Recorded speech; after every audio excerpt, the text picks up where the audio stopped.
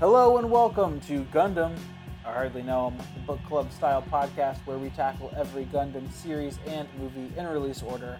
I'm Michael Pippin, and I'm joined by three guys who I was able to hypnotize using my new type abilities to leave their other podcast to now join this podcast, to join this bad podcast. We got Alex. I'm very happy to be here today. We've got Simon. What's up? I want to fuck cots. All right, we got Christian. Did you miss me? What the? They won't miss you because you won't. Because All right. I missed you, That's so and I'm fucking glad to funny. be back. All right, guys, welcome back to season 2 of the show. We are covering Mobile Suit Zeta Gundam. On this Hell yeah. episode, we're going to cover episodes 37 through 50, the grand finale of Zeta. The grande A little behind the curtain. It's been a long day, and I think that multiple of us have partaken in many drinks and other vices tonight. So this podcast might be a little bit off the rails. We might get a little bit blue, but all in the name. Hey, we fun. might get a little bit honest. It's Okay, true. honestly, like Mhm. we've been recording this audio medium up until this point, and we've been kind of putting on our game faces. We've been kind of like prepping for the big game. Mhm. It's all we're off script tonight, baby. And I'm just really excited to dive into these. I don't know, Alex, Christian, Michael. I guess Simon's yeah, taking Simon, the show Simon, tonight. I'm right there with you. Yeah, hey, The gloves hey, are I'm off, running, man. I'm running the show now. Okay. I wanted to see where you took that, so I'm happy. Yeah. No. Just to believe me, demonstrate how big tonight's gonna be. If you don't want to listen to this, turn it off now. We're committed to the bit tonight. No, it'll be good. I liked all these episodes. I really liked the space battles in Mhm. particular, and I really liked the development of who is the long-haired pink girl that is Sarah. for the Zabi family. Oh, Oh, Haman. Haman. Armin. Haman. I really liked Haman Khan. I cannot wait to talk Yes. about Yeah. Haman Khan. a Actually, little. Yeah. we can let Alex talk about that. He was mentioning that before we started recording. Actually, Oh, really? Go Yeah. ahead. I'm very excited. In a little episode, you're going to hear us talk about our tier list. And yeah, I'm going on the record right now saying I was wrong about my ranking of Armin. I completely agree with that, Alex. I was right there with you, and because I think the thing was like we were kind of rating her as mids because she just got like kind of, I think, disproportionately fleshed out in these last couple episodes, because when we rated her, she was kind of this guardian of the Zabi family, kind of this. It seemed to me at the time that we rated her like this die-hard Zabi character, in which she was very two-dimensional in the fact that she just kind of would do whatever to protect the Zabi family. But I think in these last couple episodes she kind of really became a bit more transparent about her motives, and I really liked her. I don't know if you all felt the same way, but You know Yeah, what? I completely It would have agree. been cool if Axis came in on the scene a little bit earlier, if they, to kind of mix things up, because there was a stretch that became a little repetitive, and I think things could have been more interesting. And yes, saying that, it would have been nice to get more Haman. She's my favorite villain, I think. And I loved whoa. how she, was playing Aug and the Titans off of each other and like trying to piece things out. And you know what? The Zabi family comes out on top at the end of things. So she, in a way, kind of wins. yeah, I agree. I think that we'll definitely get to it later in the episode, but when Axis come into the fold and we have like this three-way kind of battle and like the struggle for power between three entities. I feel like that really kind of made everything a little bit more interesting. Before we do get into the meat of the episode, I did just want to take a minute to appreciate how beautiful this show is. I think that we've definitely talked about. Amen, brother. Well, I think that visually, like this show is so visually appealing. I had it on just in the background, like without the sound on, when I was just doing some chores, just on the TV, and I was just blown away by just how striking it is and how beautiful the designs are.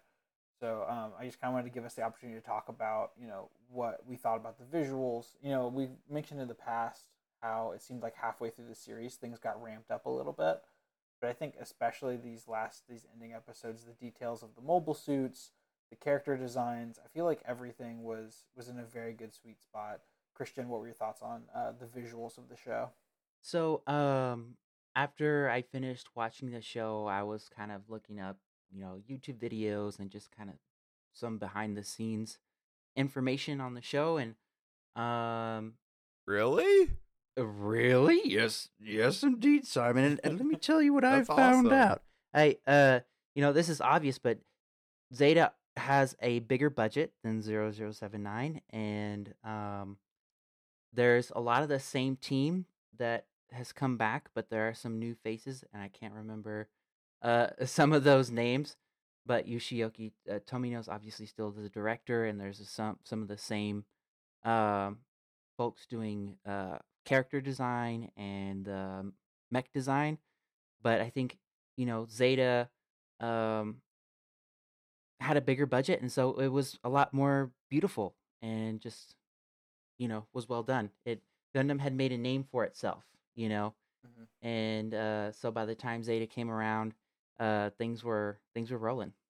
So and that's definitely evident in the show. Absolutely. Alex, what about you? What do you think about visually how the show stacks up? It's so beautiful. Yeah, I agree. I was watching it. I've been on a few different times when I've had it on in the background. Just stopped and kind of admired it for a second. And the space battle, especially in the last couple episodes, blew me away. Definitely. Yeah, I feel like whenever we started watching it, I didn't quite appreciate how much better it looks than 0079, but I did go back and watch some clips recently from the original series, and was just like, wow, that looks so just mediocre compared to Zeta. Yes. And I think that we still have quite a while of this style, and I think that we have quite a few series and movies to watch where it's still going to be in the same style, and I'm stoked, especially the upcoming OVAs and movies. I feel like from what I've seen, look incredible. There was Zeta came out in 85, right? Yes. All right, so there's like a 6-year, difference between the two shows, and it's really neat going right from 79 into Zeta, just like having that immediate just change that's so stark. I think that was one of the fun things. Yeah, even the first episode just blew me away, but like how just the animation, like of the actions of Camille getting into that fight, and then the whole scene of them flying through the spaceship was so much more integral than anything we saw in 0079. Yeah, definitely. Simon, did you have any standout designs or character mobile suit, anything that stood out to you as something that you really liked? I just thought that they were experimenting with like the mobile suit designs of how like different that they all were, because kind of in 0079 they were all kind of the same kind of, I think, stereotypical like mech design that they were kind of going for, but especially in the later part of Zeta, they had a ton of really unique mobile suit designs, which I really appreciated.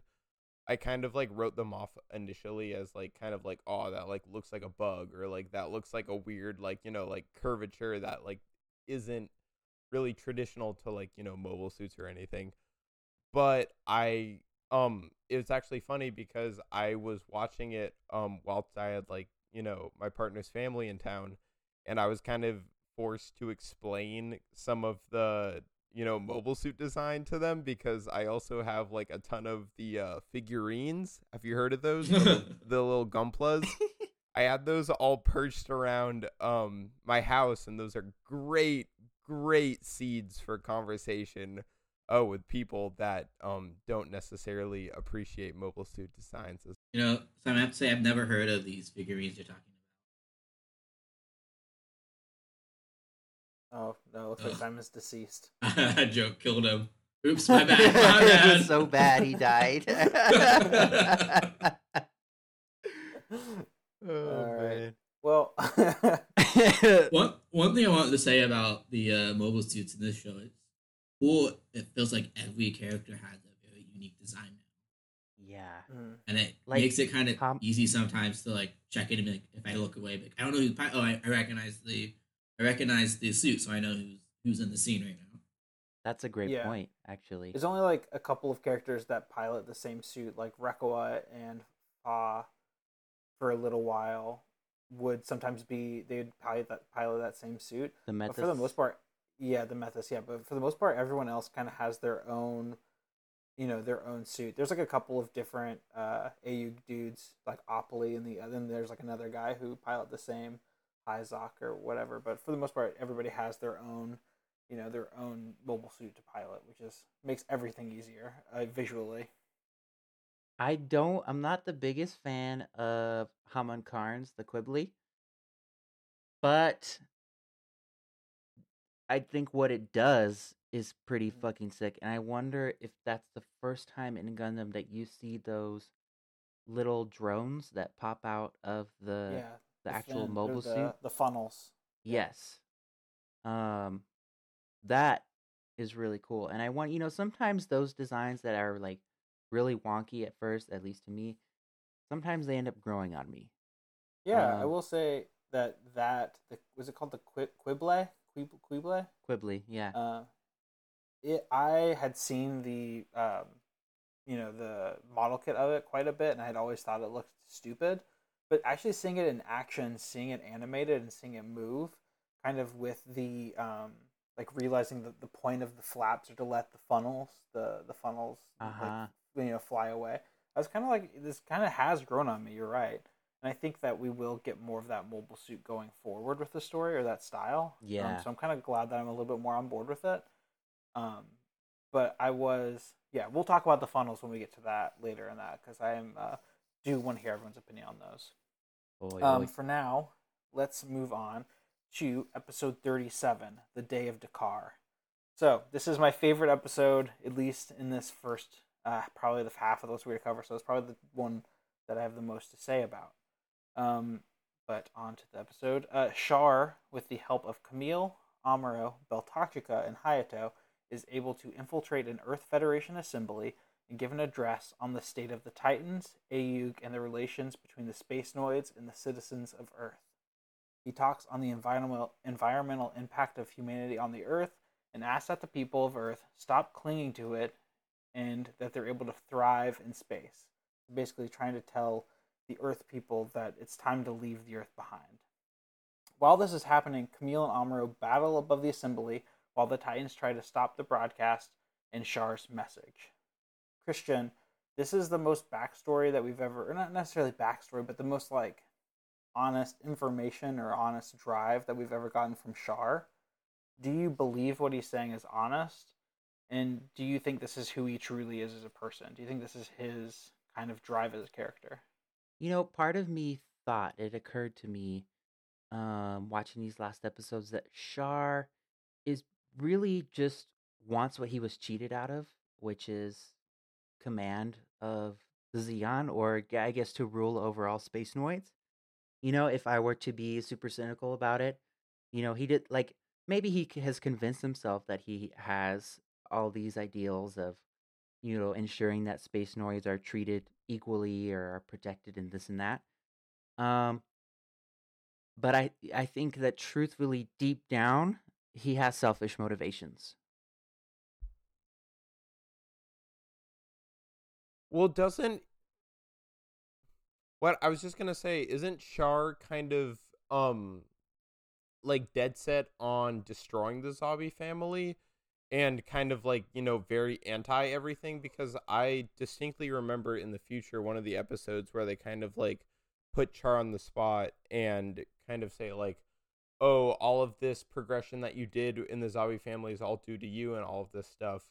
Like that really kind of like starts to wear away on Char. So I feel like, I don't know, I almost feel like he doesn't want to have this command of like space noids, and he kind of would rather have it sacrificed as, not really having a whole lot of control over everything. I almost think he wants to like blend into the background a little bit. I think that's probably true, and I think he also he just has a different vision of for space noids than a fascistic dynasty family ruling over everybody. But he was cheated out of it, so I think maybe on the id level for him, he just wants what he was cheated out of. Right. And but I think maybe on what he may convince himself, what he's really fighting for is he even says like, even if I'm gone, space noids will figure it out. They'll sort out this mess. But yeah, honestly, I think his true motivations are selfish. I still believe that.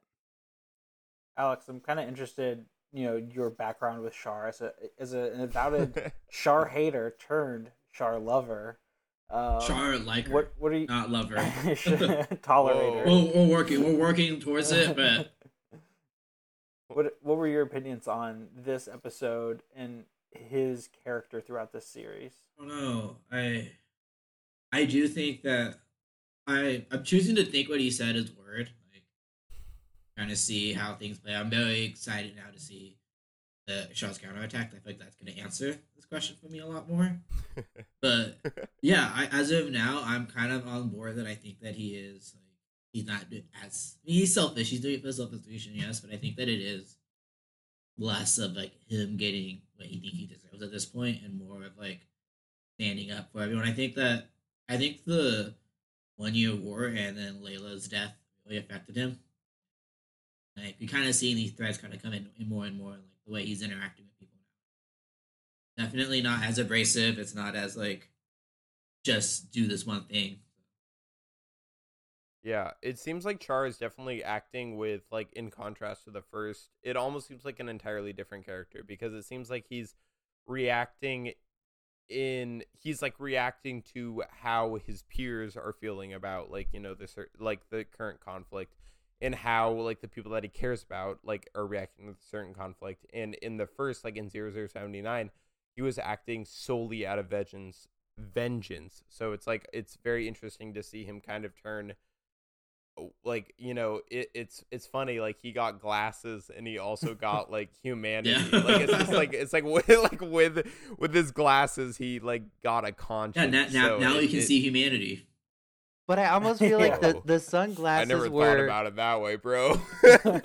The sunglasses were very intentional though, because you could never know what it was he was actually thinking, and I think that they're trying to keep him enigmatic a little bit. Like, totally, we never really know what his true intentions are. But if the whole time. if that's the like, doesn't that kind of add to the case what he's saying in the Parliament is more of his actual heart, because he does move his glasses. Now he can actually see what he's thinking. Honestly, he keeps everything so close to the chest. Like, it's hard for me to think about whether this is a play, or if this is really him. And that's why I was so interested to hear everybody's perspective, and why I wanted us all to have an opportunity to talk about this, is because, like, Char is in this show a lot, but this is the one opportunity where he kind of takes on that leadership role in a very specific way, as opposed to just being like, taking care of people in a very easy way. So it's kind of interesting to have this moment, but I don't know quite what to read of it, but I still love it. Right. It's almost frustrating, because all of these other characters, like Camille is very, very like acting on emotion, like very, very binary in the way that he acts about things. And, you know, so is a lot of like the Zabi family during this. And Char almost seems like a character that is made to mitigate all of that and kind of like, you know, take the edge off of everything, which is very, you know, contradictory to what he was in 0079, in which he was kind of like, you know, the conflict maker. He was the source of a lot of stuff. So it's almost as if he's like rapidly matured. Like he seems like the dad character after being like, you know, the reckless teen character. Yeah, something that you said kind of made me think of this, but it feels like Char is now reacting to the people around him, whereas before he was reacting to the actions around him. Everything before is about how do I make how does this action affect me, but now it's how do these people affect me. So he's coming much more to caring about he cares about his crew now. Like we kind of saw threads of that first time around. 0079, I remember a few episodes where like he wasn't just like, oh fuck him when they die, like he like, oh I feel bad. So we've kind of seen that thread, so I think that is what we can kind of take forward. I mean, you know, that's been the only consistent of his character in these last two shows. Is he does have compassion for people, and it's coming out more and more. I think in 0079, like his character does have an arc and he does change, but not till the very, very end. You know, for the most part, he's just this evil dude, chasing after the white base. Um, but in Zeta, you get to see him have all these interesting struggles, and you see him change throughout the show, which is really cool. Yeah, I think it's interesting. I feel like I'm landing on Christian's more cynical side of where he is as a character. I almost feel like he's going through whatever steps he has to take as an actor in the play that is this conflict. And I feel like it's like almost Game of Thrones, like, yes, kind of like where he's just like playing out this part to kind of, see what kind of power he can grasp in the end. And I don't know. I'm just really excited to see what Char's counterattack's about and where that goes with his character.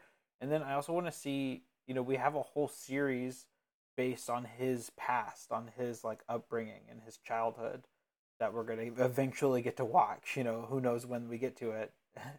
And I'm pretty stoked to watch that after seeing this and seeing 0079. And I just want to know, how does he have any, if he's saying that he has all these feelings about the earth and wants it to survive, cares about its environmental future, why does he have that? He didn't grow up on earth, did he? Wasn't he raised in Zeon? Yeah. So I am confused on why, and that's part of the reason why, to me, I'm is this the true Char that we're getting, or is it just him acting out the part of Char for this, this conflict? But Alex, I'll let Alex have the last word. Would your opinion about his character change if he hadn't existed in 0079? If we only had Char from Zeta, would you think his speech, not to be contradictory? I'm just genuinely curious. What do you guys think? If he didn't exist in 0079, I would think of him as the Gandalf of the series. That's a good call. The kind of the wise overlord, because it's I think that the context of Char of 0079 is pivotal to how you view him in Zeta, because if in Zeta he is giving guidance, he is making all the correct decisions, he is kind of guiding he's guiding Camille, he's guiding Fa, he's guiding everybody else, who is kind of in need. I say in need of guidance, but I could also say is a teenager in place of that. But he seems like this kind of omnipotent being in Zeta, but in 0079 he was so much more not even charismatic. It was almost just acting on instinct as a teenager would act. He was acting like Camille in 0079. So if I only viewed him in Zeta, he definitely wouldn't be as central of a character as he is, because he is he is as central of a character as he is because I see the change that he made from Zeta. He is this very, a huge delta of his character. Yeah, and I think he's I don't know. Without 0079, I don't think you really have Char and Zeta anyways, but I Is think he more he's of like key. he's more like a Hinken or something? He's like a background character Yeah. almost. Totally. Or like Zhamatov or something like this. Yeah, like a leader that we don't really have an emotional connection to. Yeah. Because I think Exactly. Unless you power of a significantly character is in alter exchange. Zeta to give him more of a backstory to understand why Yeah, everything he's doing is significant, I definitely trust what he was saying way more. To get back to your point, Alex, like I feel like not having him basically in the first season act a certain way to in the end kiss helmets with Amuro and then just murder every single Zabi member. So Like it's just like a true. very different a very dynamic character in the first season, which makes you distrust a little bit of this version of him. But I think that I think we should move forward a little bit. I did want to mention a couple things. Char's outfit when he is delivering the address Yeah, is undefeated. Another incredible outfit. I was very stoked to see this look on Char. He wore some sleeves, which was nice. Christian. Oh, yes. I wanted to ask what everyone's opinion was on who was the best dressed in episode 37, and I'll just also one question really quick. Uh in this episode they go from riding this like really neat space subway, and then they are traveling in a horse-drawn carriage. So that was like this really sharp transition, and it just got me thinking, there must be some sort of ag programs on this colony, and I just wondered what a Space Noid FFA club would look like. Okay. One question or one thing real quick. I'm gonna jump back to episode 37. And Episode 37 by the lake. no. Episode 37. I haven't even given 38 yet. 37 is the day of Dakar. So I want to get in a couple of quick points. Firstly, hashtag where's Sayla? Hashtag there's Sayla. She's at the beach and she's looking great. Did you guys catch our little cameo of Sayla in episode 37 listening to Char's address? Yes. And then And why is why that even it? Why is she- that all we get? Why show her? I don't understand. There should have been at least Like blue. 20 episodes dedicated. I agree. Yeah, why not just stick her into another episode? I think that showing that she exists in the universe is like maybe foreshadowing of good things to come, Michael. Yeah. Like that's No. that's the only thing that we can grab onto at this point. Yeah. Because No, like, we were deprived of a Sayla, persona in We're this like entire in the episode. we're at the end of Fellowship of the Ring in the very beginning of the Two Towers when we think Gandalf is dead. But they And we're- didn't have to show Sayla. Nothing was making them show Sayla. You know what I'm saying? Mm-hmm. So, like, I don't know. I think that gives me hope in that, like, kind of them limping her along in the existence of the storyline is maybe foreshadowing of those to come. Or maybe it was just, like, there was a ton of people in the writer's room that are exactly like you, just, like, shouting, where's Sayla? Yeah. And they're like, okay, fine, bitch. Like, we'll put them in, like, Yeah, I need to know she's alive. Like she was mentioned Yeah. one other time, and it's like how is nobody mentioning that she's not around? Like somebody please show Sayla. Like I want to know that she's still in the story. Like why would you Yeah. not have her in? But yeah, I agree. Hopefully it is like a situation where it's like you don't know what you missed until it's gone, and then in like a future season, maybe even Double Zeta or Char's counterattack, she has like a pivotal role or something. Yeah, that's what double Zeta stands for. It's Zazela. You know what I'm Yeah, saying, my guy? Zazela, You know yeah. what I'm saying? Okay, let's go ahead and move on to episode 38, and then we can get to Christian's questions. Episode 38 is Rekawa's Shadow. The Aldumla with Amuro hold off an attack from Jared, while Camille and Char launch back from Earth into space. When they get out of the Earth's orbit, they find the Argama under attack from Yazan and the Titans. Camille and Char jump in to help, and the Argama survives the attack, but it is revealed to us that Rekawa has joined the Titans. Yeah, what the fuck? Yeah. I did okay. I think Christian and I kind of hinted at this a little bit in the last episode, but this is the reveal of Rekawa's heel turn. Alex, what was your thought on that? What the fuck? I think I had said that after it was over, kind of because I didn't process it at first, and I was like, wait, what? And then like went back, read the wiki about it. I was like, oh, okay, I did not ghastly missed something about this, but like, yeah. I don't know. It's get it. Like that's how I kind of felt at the end of this. Is that?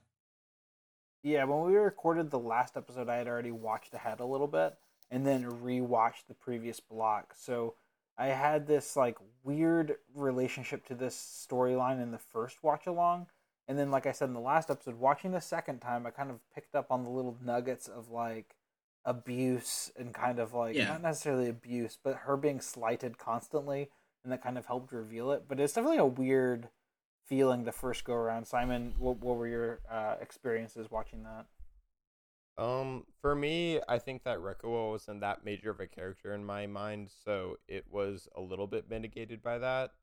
I mean, I don't know. I think that it made me realize that the Ayug like doesn't really have as defined morals as I thought they did, because if it was like a matter of like the Ayug are the good guys and the Titans are the bad guys, it would be a lot more shocking of like, oh, you just like voluntarily like change to the bad guys. But it kind of made me realize that like the Ayug and the Titans are still like on these like they're very gray in a lot of areas. Like a lot of people think that the Ayug are the bad guys, and a lot of people think that the Titans are the good guys. So I guess I kind of made the episodes after that, all of the Ayug's actions a little bit more. I kind of was kind of reaching for like, why are you the good guys now? Like, prove to me that you're the good guys. So. But again, like Rekawa wasn't that big of a character for me, so it was, I don't know. I wasn't like that torn by it, I suppose, but yeah. Christian, do you have anything you want to say about Rekawa here?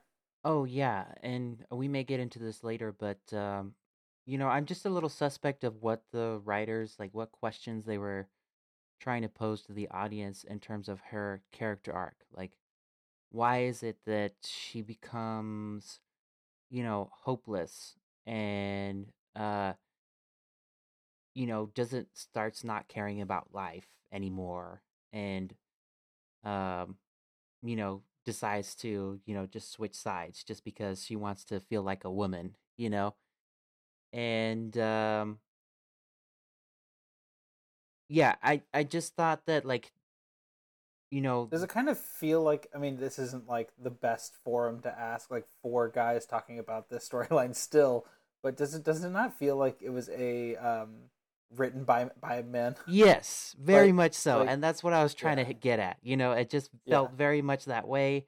And otherwise I do enjoy that, like, someone she's still very interesting, and that character change is very interesting, just not feeling appreciated for what she's doing, and not feeling like there's any meaning in what she's doing on the Argama, and so just switching sides just to feel something, because she's kind of dead inside, at that point. Just to feel something. So that's interesting, but it doesn't have to be because she's like a woman and irrational, Yeah, exactly. Alex, did you have anything you wanted to mention there? No. Christian kind of, I jumped the gun, and then Christian kind of continued what I was thinking. Yeah, I feel like he summed up a lot of the good feelings there. Yeah. He's good at that.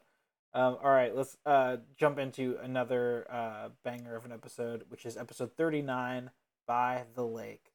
By the Lake, which is, I mean, that's a really nice smooth jazz album. By the Lake. It's really listenable. By the Lake is a really good ambient noise album that I like to like put on when I'm kind of like, trying to draw some foliage, maybe trying to code up some vibes. visuals, if And you will. But Camille and Pho are definitely two of the band members. Like, both their names just feel like they fit. Very ambient noise rock band. Camille I and Pho. agree. mhm. Yeah. Shinta and Coom as Yeah. well. All right, episode 39, By the Lake. Camille and Pho take Shinta and Coom down to an Alpine-themed space colony for a vacation, and they meet a strange woman named Rosami, who is convinced that she is Camille's kid sister. Camille plays along, much to Pho's chagrin, in an attempt to figure out more about her. Meanwhile, Haman Khan has taken Maneva Zabi on an outing to the same colony. Some rogue titans start a skirmish with Quattro/Char inside the colony, which is damaged, forcing everyone to take shelter. Ultimately, Rosami is brought back to the Argama with Camille's group.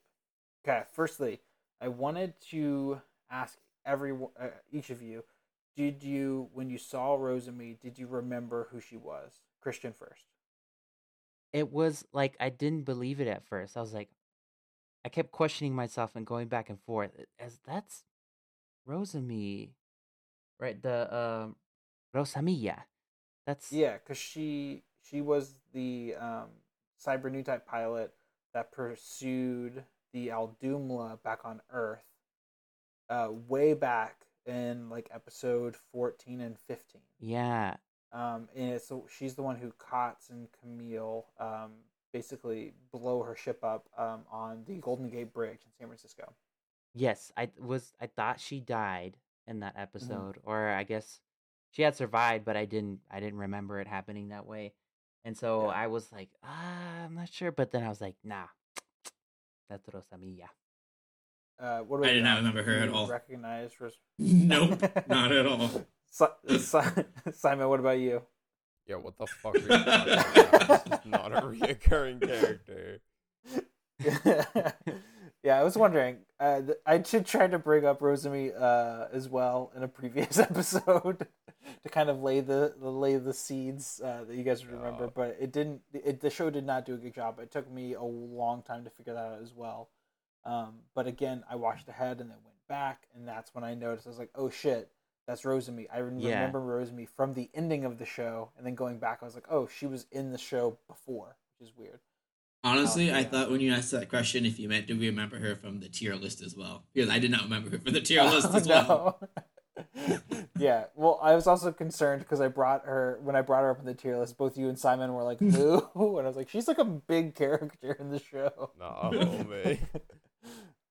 Okay, this episode, really good world building, I thought. We got the linear car again. I think Christian, you talked about this a little bit preemptively. Yes, the I linear did. car and then the horse-drawn carriage. But I did want to get to your question, which is who was the best dressed. The answer is definitely Thaw, in my opinion. I think. But Camille's looking fine too. What were you thinking, Christian? I don't really remember how everyone was dressed. I just have it in my notes, and I just remember that being a thing. So I was curious as to what you guys thought. The best dress was the. I have it screenshotted somewhere. Oh fuck yeah! No, Fa with the bolo tie. Holy shit! Yeah. She's looking fly as fuck. I do like Camille's style, okay, though. Michael, not pictured in that JPEG that you're showing us right now, is the Zabi guards that were wearing the cute little hats. And they hop in the mobile suits wearing the hats. And then he comedically like, throws the hat off. Yes, I thought that was so powerful. Like hopping, like dressing like a traditional, like, Bavarian, I don't know, like celebratory like outfit. Like hopping in a fucking giant walking robot that can shoot lasers out of its butt. Yeah. I don't know. It was a very powerful imagery. Yeah, to paint a picture for the listeners, if you don't remember this, Camille looks like he's in Vampire Weekend. Oh my god, yes, he does. Emma looks like she's on. Emma looks like she's in like Little House on the Prairie. Yeah. Exactly. And Fa looks like Austin Powers. Fa looks like a very chaotic bisexual person, and I love it. Also, did you hang out with these people in college? Yes. Because I distinctly remember people dressed like all three of them in college. Oh, definitely. Yeah, absolutely. No, like you were at a good party. Like you weren't leaving the party early if you saw like Fa, Emma, and like Camille. Like, but if it's just Camille showing up in that fit alone, I'm like, ooh, gotta go. fuck, that would be such a good costume party. Holy shit. Rosa Mia looks good in this episode too. I'm looking at her Yeah, outfit right now. She, like everybody is well dressed, and I appreciate that. And this episode was like a breath of fresh air. It was like they're doing some slice of lifey stuff. It's nice. That's exactly what I have on my notes. It's like, yeah, Mhm. I knew you would like that, Christian. It was a nice little break. And Yeah, I asked my question preemptively, but I really want to know what. Like, I was just because remember like back in high school, all the kids that would be in FFA club, they all had their Carhartts and their boots and jeans. What the fuck is FFA Club? Future Farmers of America, son. somebody didn't grow up where Yeah, we did. you didn't grow up in a place where In farms Kentucky existed. looking ass. Yeah. Everybody out there You who's all, listening to like, this grow show, up in- they know what I'm talking about, or Hey, at least shout people. out to my FFA guys. There are two groups of people: people who know who FFA are, and people who don't. I'm stupid. Okay, never mind. I was trying to make a joke. And I did not say the joke right. I mean, Two you're not types of wrong. You're not wrong, but that's- you're not that's wrong. not- I mean, that's you're- not what I was that's trying to say at factually all. Correct. Michael, can you help the listeners who don't know what FFA is, and Simon just kind of like Yeah. describe very quickly what it FFA is? sounds like like in my mind right now it's like kind of like an MMA fighter. No, Like, you it's couldn't be more wrong. But he can also be kind of they're right just- sometimes too. Yeah. I mean, they're just a group at school. Honestly, they kind of stick to themselves. They don't, like, an FFA kid when you see it, but you don't really talk to him much. I got in Dude. one almost fight with a kid who was an FFA. That was the closest I ever got to having a fight in high school. But yeah, they What was the Mostly- fight Yeah. for? I don't remember this. he got really tired of me making fun of him. So you were a bully. Bro, like, yo, you see that fucking plot of land? You want to fucking like plant some grain in it or some shit, asshole? Yeah. Like, I mean, to be fair, I guarantee you it was a bad look for me. I'm not Yeah. saying it was good. Because, I do want to say if we're going to talk about FFA in a comedic way, we need farmers to survive. And I really appreciate the hard work that they put in. And their, Hundo P. Yeah. but anyway. Anyways, back This FF episode goes out kids- to all of the like people working in agriculture right now. Like, please keep doing what you're doing. We love you so much. Yeah, especially our undocumented workers. Yes. Oh my so much God. love, so much love. I don't know how many people of that persuasion, Yeah. farmers and or There undocumented are workers a listen to this lot of podcast nerdy with brown me. people. There are a lot of nerdy Yeah. brown people out there. You know, two of them. there are. Yeah, like. Oh yeah, It's- no. I didn't mean brown people. I meant farmers. Oh, I know. yeah. The correlation of undocumented people who are working in farmlands and nerds is smaller than you might think. Oh, definitely. Like, I'm sure we got a few listeners out there. Yeah, I hope Dude, they're so. probably And, yeah, while they're again, working, seriously, they thank have you. us on their earbuds playing. I would love that. If I found out that was like our niche, I would be So happy. so beyond happy. So Yeah. happy. Because, like, yeah. people make the world go round, and I really appreciate it. Anyway, Simon, if you can imagine a Carhartt jacket just as a human being, that's Very nice. Very nice. All right. I'm Okay, on board. I'm and- on board. after this long, just non Gundam related content. Let's move on. Okay. We love our farmers. Let's move on. Episode 40, the activation of Grips. Rosemi, a cyber new type, is on board the Argama. Camille encounters Rekoa as an enemy and feels a great shock. Grips is modified into a huge colony laser, and Basque uses it to kill millions of people inside too, while Rekoa is forced to watch. I don't have a lot for this episode. The only really thing I Is have Grips the big comment? Grips is like a big colony thing. They turn into a laser. Very nice. Oh, I know exactly what you're talking about. All right, cool. I do have a I think- couple notes on this episode. Yeah, go ahead. Go ahead. Just that so Sorako says to Rekoa, and this is paraphrasing, but something to the effect of, you had to play the role of a strong woman. And it's during a conversation, and she's kind of describing to him some of the malaise she experienced while on the Argama, just not feeling appreciated. And he says, "Oh, you had to play the role of a strong woman," which is implying that the fact that you have to fight is a problem, or the fact that you had to play the strong woman is a problem for you, and not finding meaning in life. And that was like, I don't like that. And then Rekoa's embrace with Camille. I don't know why, but I felt something emotionally while watching it, even though I wasn't exactly a fan of that moment itself. And I don't know how you guys felt about it. What moment was this, Christian? I think it's it's while they're fighting and they get out of their mobile suits and they're like, Oh yeah. he's like, "Oh my God, you're alive," and all this, and they like actually embrace each other for a moment before they, separate and fight again.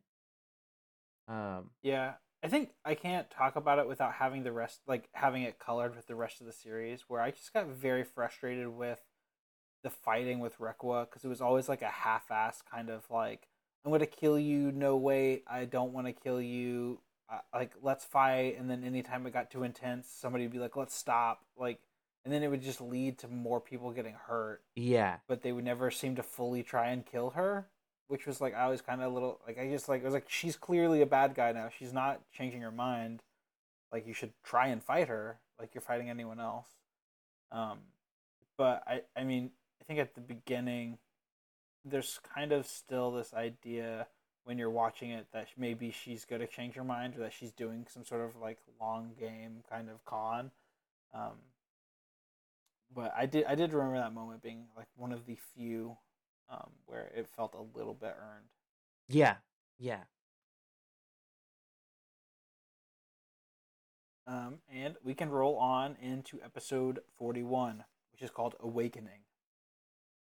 Rekoa carries out a poison gas attack on a space colony. The Ayuk forces are too late to prevent it. After seeing the dead bodies inside of the colony, Rosemi awakens and becomes a cyber new type warrior and turns against the Ayuk. This is a really weird episode. All of the stuff with Rosemi in the Argama with the doctor and Shinta and Kum is very weird. I hate that shit. I feel like why the fuck did they think that was like an essential part of the episode? Because it seemed like they wanted to draw attention to the fact that they were like, I don't know, like approaching like medicine in this way of like, doctor is creepy and like, I don't know. It just felt bad. The whole relation. I feel like we haven't kind of talked about it enough, but the whole relationship between Camille and Rosemi, where Rosemi thinks Camille's her brother, Camille just is like interested in what's gonna happen, and then Fa is like pissed off at Camille for like playing this part and like is jealous of Rosemi, who thinks that she's Camille's sister. It's the weirdest, like, not really a love triangle ever. No, it's like the setup for like a porn. Like it seems like it's just like kind of yucky all around. But I don't know. I think that they just kind of want it. It like sucks, right? Because they like want to make Fa out to be this character that is like this like jealous brat that just like will love Camille like regardless. Mm-hmm. And I feel like this is just their excuse to give like Fa another gripe to deal with, like Camille, like, oh, this is another thing that you're frustrated with Camille about. But I don't know, the way that Rosemi acts towards Camille like certainly isn't helping. No, not at all. Well, you can tell something's off with her, and like if because the show kind of has you question, oh, is she a cyber new type or not? Obviously we know she's Rosamia, but Mm-hmm. I would be concerned if she wasn't a cyber new type. The way she Yes. acts. Yeah. It is. I feel like it does kind of get into the arrested development that happens with these cyber new types, and like how they're fucking with the human makeup is kind of compelling, and like how it fucks with them as people. But the way that the show treated her in these episodes, like on the white or on the Argamo, is just a kind of awkward. At first, I thought it was kind of funny, and I was like, oh, like some more kind of humor and brevity brought to the story. But then it just took a creepy turn real quick. But I will say that one kind of affecting moment was the moment where Rosemi kind of snaps into her cyber new type programming was when they were inside the colony and she picked up like the dead body Oh of the yeah. child and her brain couldn't comprehend that it wasn't Shinta. It was like very kind of affecting. Like I almost like shed a little Yes. tear because it was like very sad, and the show doesn't always show the human toll on citizens of these colonies that are getting killed due to this. So it was kind of brutal, to be honest. Yeah, these last two episodes are like get really dark. People getting gassed and killed. By the things are starting to build to this crescendo. Things are slowly Mm-hmm. escalating, and this stretch it gets really really dark. Definitely. Um, so unless any of us have anything else to say about that one, we can jump into episode 42, which is Goodbye, Rosemi. People in Granada begin to evacuate out of fear of the grips to Colony Laser. The Argama moves to attack the Titan's fleet, gathering inside too. Camille meets Rosemi again, now as an enemy. Alex, how do you feel about the way that Camille approaches the Rosemi situation? Like, how do you feel about her trying to kind of turn Rosemi back into what she knows, or like what he like kind of met her as? I mean, did not like that. Kind of weird. Uh, Mm-hmm. Also, I think he's trying to a little bit like make up before, trying to save another new type, a little savior phenomenon going there. Yeah, I think that. Can you guys jog my memory? Like when Forb died, did we feel like she kind of made a breakthrough at all, or was she pretty much stuck still in her programmed way? I don't know. I think that she just became so like frustrated. Like it's not like she made a breakthrough. She became so frustrated with the way that things were, and that she was like, just this like in a petri dish of this greater thing, that it almost seemed like she was relieved when she Yeah, died, right? Like Mm-hmm. it was that's how I felt. Like she didn't make a breakthrough of like she didn't explode brain into like, I'm like a cyber new type and I'm an experiment and I am like, a god among men. She was kind of just like, fuck this shit. Like like I can't be the type of person that I want to be, because every time I be that, all of the people that have like, inserted authority over me are telling me that I'm doing wrong. And I feel like that's a common trope for a lot of the cyber new types in the remainder of the episodes. I mean, like minus all. I mean, it is a trope for the cyber new types that are not on the AUG forces, because like the AUG seem to like fuck with cyber new types of like, yeah, if you want to like help us out, like, have at it. Like, we're not gonna like mess with your brains. But like all the ones on the other side, it's definitely like immediately this manipulative mindset that they go about it. So and I mean, like you see that with Rosemi, you see that with I mean, I can't think of any other cyber new types other than Sarah, 4. Sarah, obviously. What am I thinking? Like, yeah, well, dude, that's like the whole like fucking shit with Sicario, Rocco. I know his Sicario. name. This is a bit, okay? But like that's the whole thing with Sicario. Like, I'm gonna call him Sicario. No, keep doing it. I Yeah. like. Yeah, I'm a badass bitch, okay?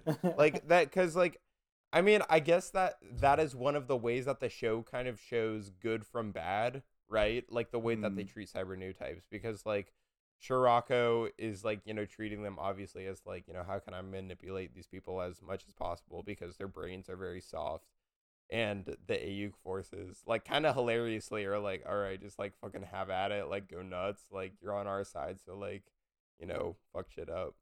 But yeah, I don't know. I think that, well, I am still unclear about when Rosemi transfers from Ayuk to um Titan forces. Like, when does she do that? That was in episode 41, so the last episode is when she picks up the dead boy that she thought was yes, Shinta. After that, right. And so this is the first episode where Camille really commits to trying to, you know, she's meeting him as a Titan now, as her cyber new type version of herself. Yes, Camille's trying to basically like override that the same way he tried to do with 4. And I don't know. It's just like interesting. It kind of became frustrating to like. It seemed like we had these main characters on each side, Rosemi and Rekuwa on one, and then Camille, Quattro, or Char fought on the other, and none of them wanted to kill each other. So they just kept on being like they'd be fighting, they'd be shooting lasers at each other, but then they would never commit to like actually trying to fight each other. It's mostly just a very aggressive conversation. Yeah. You know? Yeah. Yeah. So, you know, we kind of have that. We're in that like holding pattern for a while.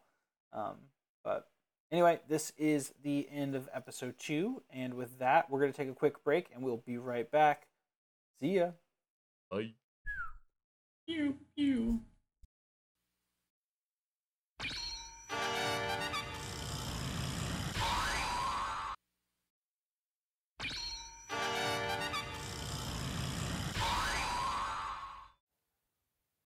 Welcome back, and we're going to get right back into some episode recaps. Christian, do you want to take it away, get us into episode 43? Episode 43, Haman's Victory.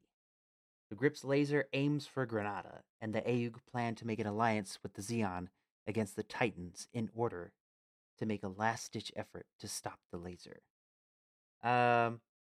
So in this episode, I have in my notes that I'm beginning to really like Haman as the villain in this episode.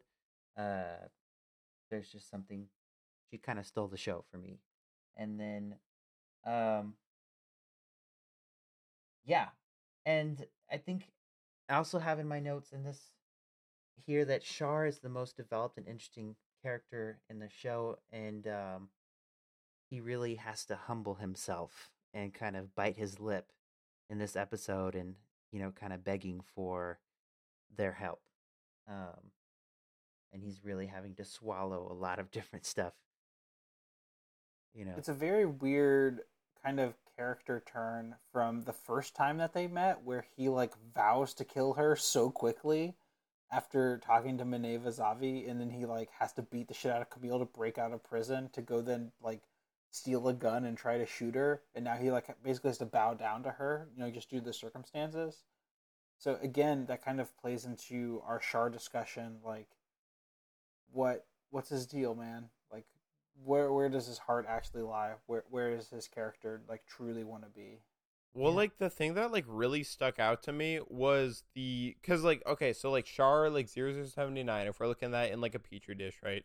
It's like Char wants to destroy the Zabi family because the Zabi family kind of ended his lineage, right? Like they killed his father, or was it his father? Yeah, it was his father, I'm pretty sure.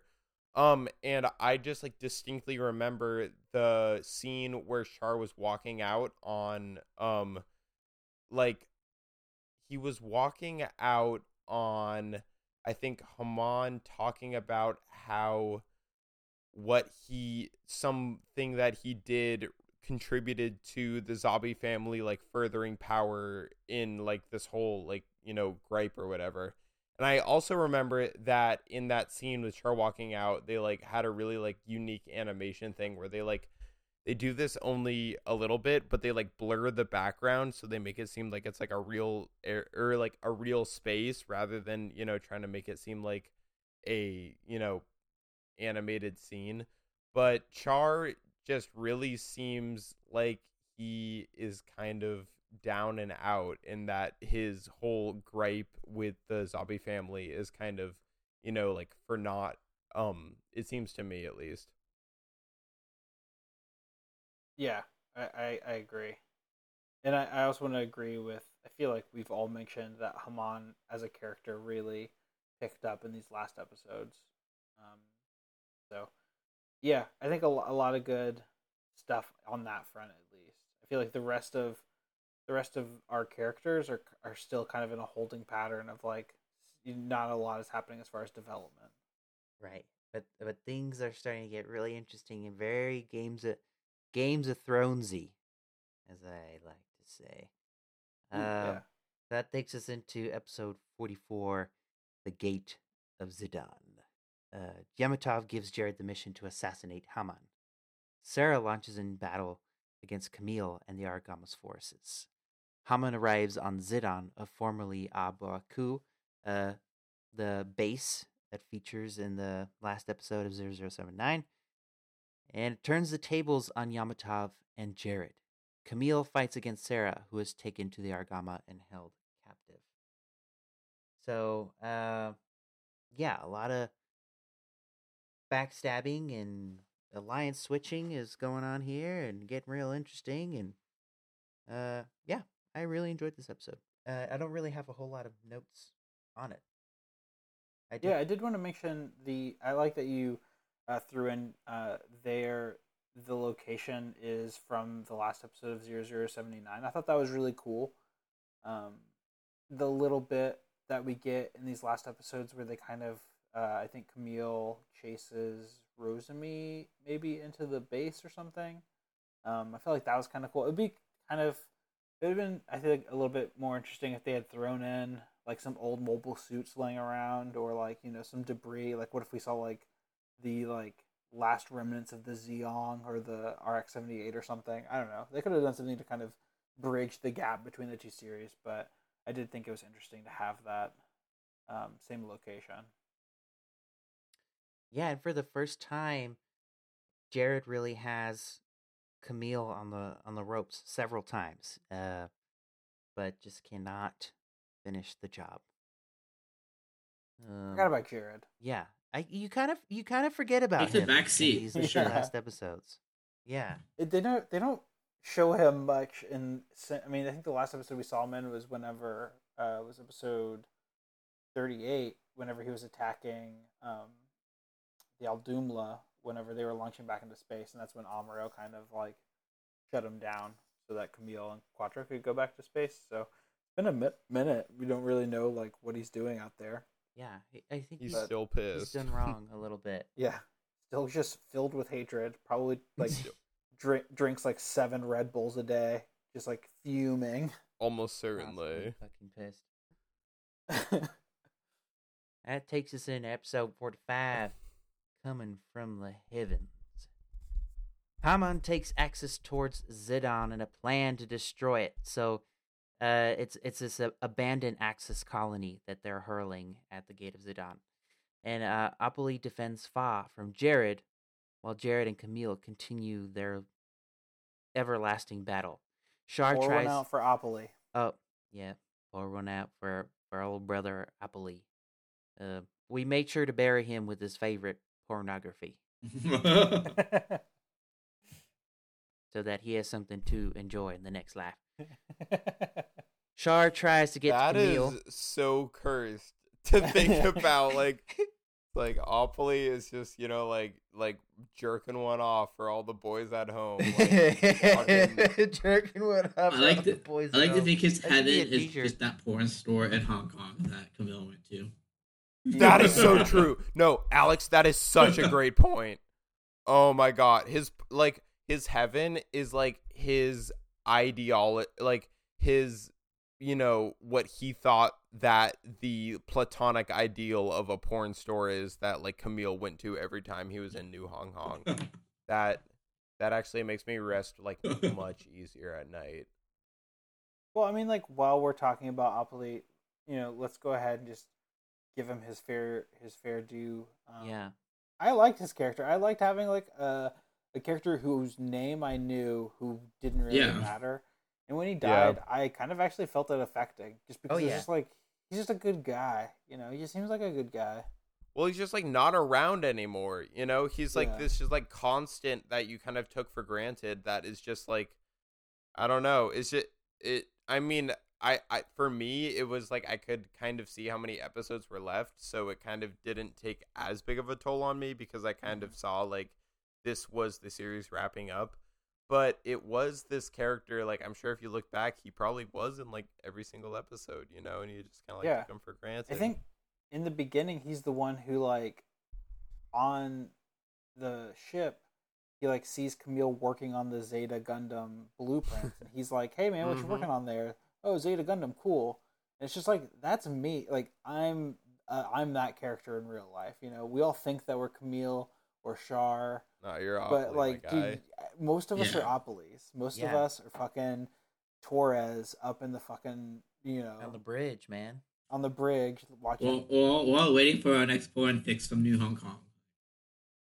Exactly. There was that funny scene, I think it was in a previous episode, where like Kotz came to the bridge and like Opoly's like, no, I have to be on the bridge. I almost went in a mobile suit, and then Kotz is like, you don't want to do that. Like, Oh, no, that was Torres. Yeah, that was Torres. Oh, He that was like, yeah. Even Kotz was basically like, dude, we don't want to see you out there. That's Like, fucked bro, up. like you belong up here. Like you're in this character arc, my guy. Like don't worry. Like I got this one. Let me, a child, go fight. Fuck that. Opoly's actually, isn't he supposed to be an ace pilot? Isn't he actually supposed to be pretty good? No. Torres is the one who's not a good. Who is? Oh, not a yeah, good- yeah, Opoly, Torres. yeah, Opoly, who passed away. Opoly is the one who is. He's a good pilot, and he seems to hold his own for most of the series and saves our protagonist quite a bit. He does. I was nervous for him every time he would sortie. I was like, oh, is he coming back this time? I'm not sure. Sorry, Alex, what were you about to say? He reminds me of the pilot in 0079, the big Ryu? guy. I can't remember Ryu? his name. Ryu. The Yeah, big I kind of felt guy. the same when they both died. I was just like, damn, I like Yeah. that. I could relate. Ryu is more of a main character in my opinion. But they both had this kind of attitude that I just felt like, kind of like, yeah, I get it. I feel it. Kind of a glue that holds everything together. Kind of like, you know, and Ryu was definitely that character. Anyway, let's move forward. Christian, take it away. Episode 46. Sirocco arises, baby.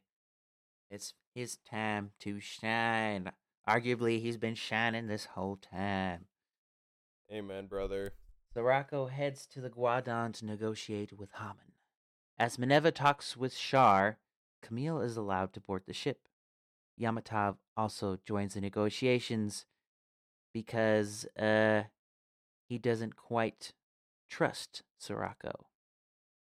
Maybe for a good reason.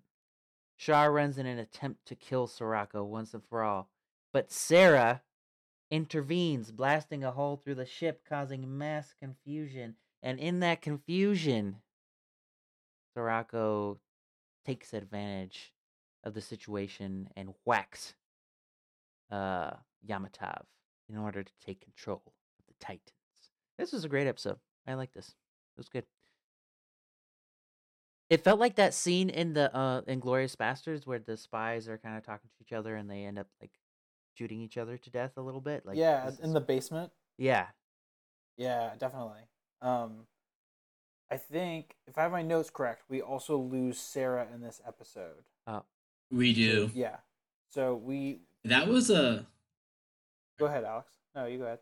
I was gonna say, like, that, her death and Kat's reaction, and Camille's reaction to Kat's reaction to Sarah's death.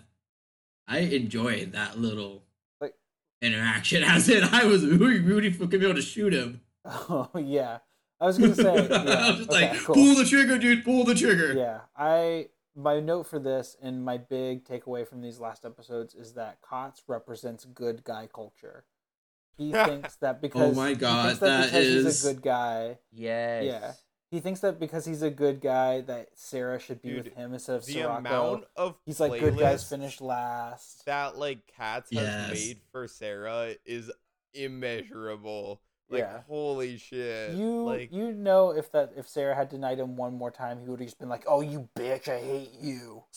Like, Cats, like, can we like say that like 500 Days of Summer is like canon in like Gundam, in like in this world?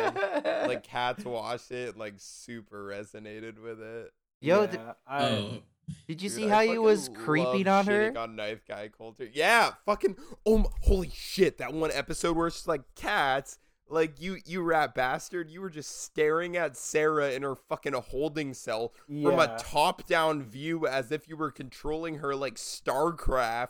Like, holy shit, that shit I sucks. was like, that's a little dark, man. Like, Cats, bro. yeah. What is going if I on? may say so, it's a little cringe, if I'm being completely honest. If A I may lot say- cringe. Yeah. We'll get to it in a future episode where we tier list where Kotz represents where we think he represents in our heads, and I have to say that he did not fare well. I hate Kotz. I think he's a shit character. I do too. And Especially these last like, episodes. Yeah. I was like fucking like 12 and a half years old too. Like, please. the one last we thing slewed. I want to Christian. say about this What's good, this Christian? episode is the sequence of the colonies crashing into one another was amazing, and it's one of my favorite sequences of the show, with especially with the music in the background was just epic. Yes. I did think that the whole sequence of Kotz getting onto the ship, Camille following him, Kotz running into Char, and then Char running into the room, and all of that was actually pretty intense and pretty, like, I think a nice little action set piece. I like any of the times, like, I obviously love the Gundam battles. The mobile suit fights are great, but anytime there's like the hand-to-hand combat and like sneaking and Hand-to-hand combat. I think it's cool. I really like it, so it's kind of nice to see. But yeah, again, pour one out for Jean Matov and pour one out for Sarah, two characters who lost their lives in the show. Yeah, they lost their lives, and you know, watching this episode, I was just kind of got me thinking, and I would love, and there may have already been an anime, and I just am ignorant, and I don't know, but I would love like a gangster Game of Thrones Gundam anime. You know what I'm saying? Like power players, Mm-hmm. you know, making moves on one another, stabbing each other in the back, and you know, assassinating one another. This episode gave me those vibes, and I want more of those vibes, I guess is what I'm trying to say. Might be something for you in the future. We'll have to find out. We'll have to find out. Episode If 47. Oh, go ahead. What were you saying? If you, the listener, want to know if Christian's thirst for Game of Thrones style mafia story is quenched, stay with us and listen to probably what'll be 3 years worth of content that we put out. Yeah. They'll never stop. That brings us into episode 47, A Descent into Maelstrom. The Argama attacks the Axis fleet with Char. Camille and the others continue their assault. Hammond launches in her Quibbly in a plan to destroy the Aug. And let's see here, my notes for episode 47. And they're pretty sparse here. This is when you first really get to see the Quibbly do some cool stuff, and you know, beginning to warm up to her mobile suit a little bit more. Yeah, I don't really correct me have if I'm wrong, but I think this is Sirocco piloting the Big O, his Big big old O. thick ass Gundam. I'm pretty sure we get some battle between the Quibbly and the Big O in 46 and 47? It's just possible. It's not. Yeah. ringing Well, bells. we can go ahead and talk about, what do you guys think about the funnels, the idea of these kind of like these mind controlled secondary lasers that can move around. Did you all kind of grasp what those were? I don't know, Alex. I feel like you have an opinion on this. Yeah, I mean, it's just, I like it. It's super cool to see like new types, like mobile suits being utilized in these radical ways that we aren't ever gonna like this era has now been set in stone. Like, this is what new types can do, and it's fucking awesome. I hate the Quibbly. I think it's a stupid looking Gundam, mobile suit, but it doesn't change the fact that it's cool as fuck. Like, I'll admit that. Yeah. And like, who doesn't want brain controlled lasers? I think from a creative standpoint, that little thing is ingenious, in terms of design, like having these little laser cannons pop out, move independently, and being controlled by. I think, just in terms of like character design and mech design and just how those things function. Yeah, I totally agree with Alex. It's a nice little innovation. I also really like you can see the progress of these type of mobile suits being made because Lila had a new type, like a prototype new type mobile suit in 0079, but it was small and it was like obviously not pilotable by a normal person. But it's so cool to see like how far the technology's involved in the 7-8 years between the two shows. Yeah, like I kind of like this idea of like slowly. Like, it doesn't feel like it was just this jump into like, okay, like yeah, this is the first type of thing we see like this, but it felt kind of natural. Like at some point we're kind of expecting to see. It doesn't feel like a ex machina type of reveal. I thought it was, knowing that these exist in the show. Like, I know Christian and I have seen some of a future series that utilizes the funnels. I thought it was really cool to see them, in their original state, in their original design. So it's kind of like just exciting to be like, oh, this is like where they first appeared to the watchers. Does Gundam Wing use the funnels? No. Okay. Not that I can remember. I see. Yeah, because that's a different universe. Different universe, bro. We'll get there. Bro, my bad. Different. Okay, I did have one note for this, which is there is a cyclical thing that happens where every single episode, the people in the Argama get really pissed because Kotz and Fa continue to just steal mobile suits and go for joy rides. Basically, they are constantly just being like, I want to be in the battle too. And everybody's like, hey, don't take the mobile suit. And then they just take it and go anyway. And I'm just like, why don't they just take the keys away from them? Just like, put a fucking lock on it. That's like, in a previous episode, I thought that was really fucking funny when Fa and, Coom and, what's the other kid's Shinta. name? Dude, I don't allocate the mental space to these fucking kids' names because it's not worth it. You know what I'm saying? Like, there's enough shit going on in my brain that, like, I don't need that. But I thought it was really funny that, like, in a certain episode, Fa was, like, they were all in the brig, and, like, Fa's like, oh, fuck, like, we need to get out of the brig now. They just, like, exited the brig. Like, the brig is just, like, an unlocked door that, like, they stay in because they think it's like, yo, Bright told us to chill in here for a minute, but, like, as it turns out, like, this isn't vibes. Like, I want to get out of here. Right, to me, it's not quite believable. Like, realistically, surely they would have come up with some kind of security measure that prevents people from just jumping into any mobile. What if I got really mad at you and then just told you to stay in, like, an unlocked room? Like, just, like, hey, take a breather in the fucking public restroom and, like, think about what you did.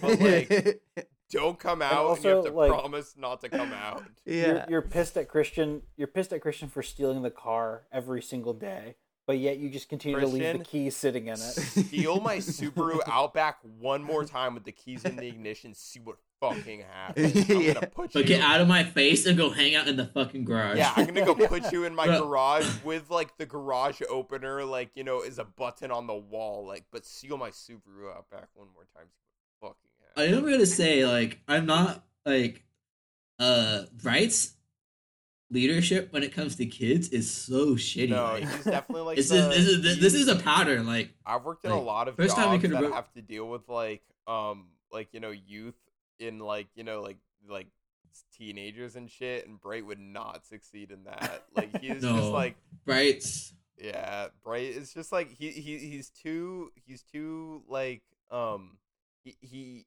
has too much trust in people that they'll kind of, follow for what he says, but... Yeah, Brights has 3 ways of punishing people. Lock them in jail, smack the fuck out of them, or put them in the place he doesn't want them to be. That's honestly such a good point, Alex. And he's never grown in that respect. He's never figured out how to deal with No, kids. it's that continuity. It's always nice to see. It's Yeah. comforting. But we know. Alrighty, that brings us into episode 48, The Mirror of Rosamia. Rosamia launches from the Dogo's gear in the new Mark II Psycho Gundam, which I have to say is an improvement on the Mark I, and I love the design of this Psycho Gundam. It is beautimous. The AU team sneaks into Axis in an attempt to contact Grips so that the laser can be used to fire on the fleet of Axis forces. As Rosamia's mind breaks down, Camille's given a hard choice of whether to end her misery, and he does. He does indeed. Or one out for Rosami. Or one out. Damn, sis. Any last words, Simon? I don't know. Rosemary was always like way too chaotic in my mind. Like I think especially because I didn't know that she was like a previous character. She just came in and just like seemed to be a like ninja blender that just like fucked everything up. Well, not like even fucked everything up, just like brought a chaotic energy to the show that wasn't there before. So I don't know. I guess I was sad to see her go, but I don't know.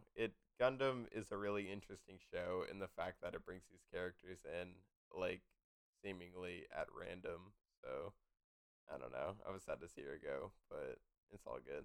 Alex? He's kind of like. Oh, go ahead, Michael. Sorry. I was gonna say to follow up with Simon's comment, like Rosami is like for like at home. Like Rosami's like cracked he's out off-brand for. Yeah, Rosami's like Rosami is like 4, but you got a line of code wrong. So like 4 is just like fucking like in an infinite loop of just like fucking shit up, and you're like, Yeah. Anyway, don't Alex, know. go ahead. I can sum up Rosami in one simple line. She came in like a wrecking ball. Amen, brother. Amen, brother. You really Brother. did. Brother, amen. Brother, amen. She really Holy did. shit. Yeah, no, Okay. it was tragic. Alex, if you do that again, you're kicked out of the show. Yeah, that's strike 1, my guy. That's strike 1 out of 2. Hey, Yeah, I agree with you, Alex. I'm right there with you. No, that's great. Y'all ever have like has like a Rosami ever like come into like your friend group where you're just like, holy shit, this is so chaotic. Yes. Like I can't wait till you die. Yes. Yes. Like you know that one friend that you just can't wait till they die because your friend group will be so much chill. But like you can't not be friends with Yeah. them, too. It's like they're chill. They're Yeah. chill. Like you have to be friends with them. Like they're someone's boyfriend or something like that. But like you just can't wait. Yeah, they're most certainly somebody's significant other. You can't wait till they get destroyed in a giant robot. Like you just can't wait. But anyway. Yeah, no, it was like it was sad, but it was this same thing as 4 situation, so it didn't have the same impact, but it was still very very sad. Yeah. We also did lose Basque in this episode. Yes. Worth noting. Oh. I don't remember how he died. Killed him? He died of heart failure. He died of blood pressure. Yeah, like Does Emma Basque blow died up of the cancer, bridge? dude. Because he gets blown up on the bridge, and I can't remember who kills him. Who it is that? Was it Hammond, maybe? I don't It remember. may have been Hammond. Huh. We'll have to go back and check on that one. Yeah, we'll check on that for our next episode. We'll revisit it. Yeah. Good call. Honestly, wasn't Basque it- was a promising villain to start the series, and then he just kind of fell off. I think it's because he Was looks very like a inactive. promising villain. Like he is the most visual. Like he looks the most like a villain of any other character Yeah. we've seen in Gundam. You know what I'm saying? He's an attractive Eggman. He is hot Eggman, Hot Eggman. Like, sexy Okay. Eggman. hey, I'm looking at pictures hot of him Eggman. right now, and that's all I can see. The hot That's- version It's a good of call. Eggman. That's yeah, like so true, dude. That's Alex, accurate. you're only speaking truths tonight. I don't know Yeah. what You're absolutely crushing it. Yeah, this Like, holiday. Yeah, is my done hot to takes are you. good Yeah, tonight. we know Yeah. peak time to record for Alex is 10:20 Yeah. p.m. So he's on fire. Oh, Alex, don't forget we still need your "That's Not Okay" moment of this block of episodes. Oh fuck. Okay. Yeah. you have 2 episodes to curse go, you but we brought to can Alex. revisit it at the end if we Yeah. need to. Well, mine that's not okay. That not okay moment was the entire time Rosa Mia was in that hospital. That creepy ass Yeah. doctor. It's okay. It's not okay. It isn't? Oh my god, Oh, yeah. Biggest not okay moment. Not okay. When Rosemi didn't have her shirt Not in, okay. Alex fast forwarded through. That part fucking sucked. I watched that part when fucking Emma's mom was in the room, and I think they like it's really uncomfortable. I don't like that shit. Oh my god, that would have been horrible. Yeah, I don't really have much to say about that one. But let's keep it moving. Episode 49, Casualties of War, and this is where the blood starts getting shed, folks. Yeah. It has been shed, but yeah. it starts getting, The Argama and Radish are pressed in by both Aug and Axis. All mobile suits, I think what they're trying to say are the Titans and Axis. The Argama and Radish are pressed in by the Titans and Axis. All the mobile suits launch, and Camille enters his final battle with Jared. Sirocco and Rekua head for the battle as the Radish falls. A large battle commences with many fatalities occurring, and that's saying the least of it here. Yeah. Yeah. Yeah. So who's what's the body count look Fatalities like? much? Yeah. Okay. So let's pour one out or pour one back in. Hit it, for Michael. Kotz dies. I was happy about this, Yes. so I'm not going to say pour one out, but we've pretty much summed up Kotz. I poured one. I poured 2. So I now have a glass with 2 in it because I had 1 and then I poured 1 in for Cod. So now I have 2 to pour one out for the next one, which is Michael. Okay, well, the next one I have is Rekua. So maybe make that a third. I keep it in the glass. Yeah, I keep it in the glass. Nothing is poured out for Rekua. Rekua is like that goes by without saying anything. Going on next. Okay. Yeah, 2 characters I think we've talked about enough. The third character who dies in this episode is Jared. Jared dies. I will pour one out for Jared. I like Jared as a character. I'm pouring 2 out for Jared. Jared That shit ski, sucks. bro. Yeah, I think that he's a good character. I feel like he kind of just they could have done more with him, but I like that he was driven just by vengeance and that he kept on falling in love with people and they kept on being killed by Camille. Like, it was just a very interesting story. Like their continual them continually coming to blows, I found was very interesting. That's like funny. as Camille fuck. is just his worst nightmare. Well, because Exactly. Camille also wasn't like intentionally fucking over Jared. It just like kind of like just so happened that like everyone that Yeah. Jared loves, Camille was against. Exactly. And then the last person is Hinken, who Hinken. is the commander of the Radish. I'll pour it out for Hinken. I like Yeah, Hinken. dude. But we'll get our thoughts on Hinken in the next episode, which is the tier list. So yeah, that was all the deaths in this episode, as well as a lot of other casualties of unknown people. So Yeah, I like the battle in this episode. I have it was a little chaotic. straight dog fight. in Very my notes. chaotic. It's a lot of chaos, a lot of shit happening. I kind of was like suspect of Henkin's decision to use the Radish to shield her. To Yeah. save her, because like you're sentencing everyone else around you to death, bro. Like that's not cool. They didn't choose that. As this show's #1 Emma supporter, I was for it. Whenever he was like, "I'm gonna do it," and they were like, "Oh, okay," I was like, "Yeah, do it," like, because I like want Emma to survive. That didn't pan out too well for me, but I was in the moment really stoked that they sacrificed That she themselves for lived. Emma. Yeah. Yeah. I was 'Cause I would have loved to have Emma in the next series. So I was pretty stoked because I definitely didn't want to lose her in that moment. But yeah, you're right. It was a very weird decision to just like sacrifice the whole cruiser ship to save one mobile suit. Yeah, so he got a lot of people killed, not just the people on the bridge, right? So I kept thinking about that in that moment. Mm-hmm. But yeah, that's kind of what stood out to me in that episode for sure. All right, let's wrap this up. I want to butt in one more time. Go ahead. It's been basically we had a couple of delays, and it's been a while since I've actually watched this. How did Jared die? He dies very quickly, I want to say. Yeah. Like their Does last Camille battle kill is him? I can't not very remember as long. well. Yeah. Yeah, because like I know that like it became very like everybody was kind of fighting everybody at the same time. I know that Rekwa and Camille were fighting, and like Fa was in there. Oh, I think Jared got involved, and it was just like a big clusterfuck of fighting. And then I don't remember how Jared died. Alex, do you know? I'm trying to remember. Yeah, Camille eats him into the exploding radish. Wait, does Camille have the final trigger Oh. pull on him? What was that, Simon? Yeah, Dude, that's fucked. yeah, yeah. It was because of Camille, like, It makes you because he think. dies right after while the radish is exploding, he gets thrown into it, Oh, or dispatched okay. into it, Yeah.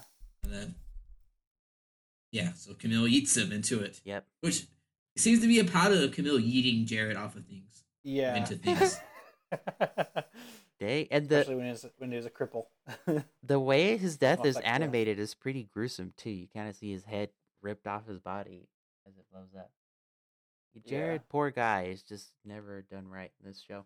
I think I will say that all of these deaths were very brutal in the way that they are animated. Like Rosemi's death was insane, where her like helmet shatters, and it like really was affecting to watch, and it just seemed like kind of scary.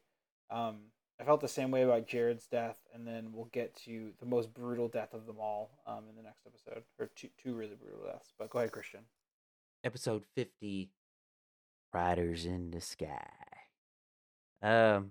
Sirocco enters the colony laser and is stopped. Okay, so let me explain why Sirocco's in the colony laser in the first place. Sirocco's trying to stop this attempt to destroy the Axis fleet, but he's thwarted by Shar. Hammond enters the fray, and she offers Shar one last chance to rule alongside the Zabi family. Camille also enters, and the four of them have a final standoff as the laser is about to fire. Everyone escapes and heads for their mobile suits and enter a final battle where the spirits of the fallen aid Camille and the Zeta Gundam, and only the Zeon are poised to come out on top. This ending to the show left me feeling a certain type of way. I was a little bit in shock, and I didn't know if I absolutely hated it or if I was like, you know what, that was a great fucking story. I was lost for a little bit. I enjoyed it. On a second watch, I thought it was a great ending. Alex, what did you like about it?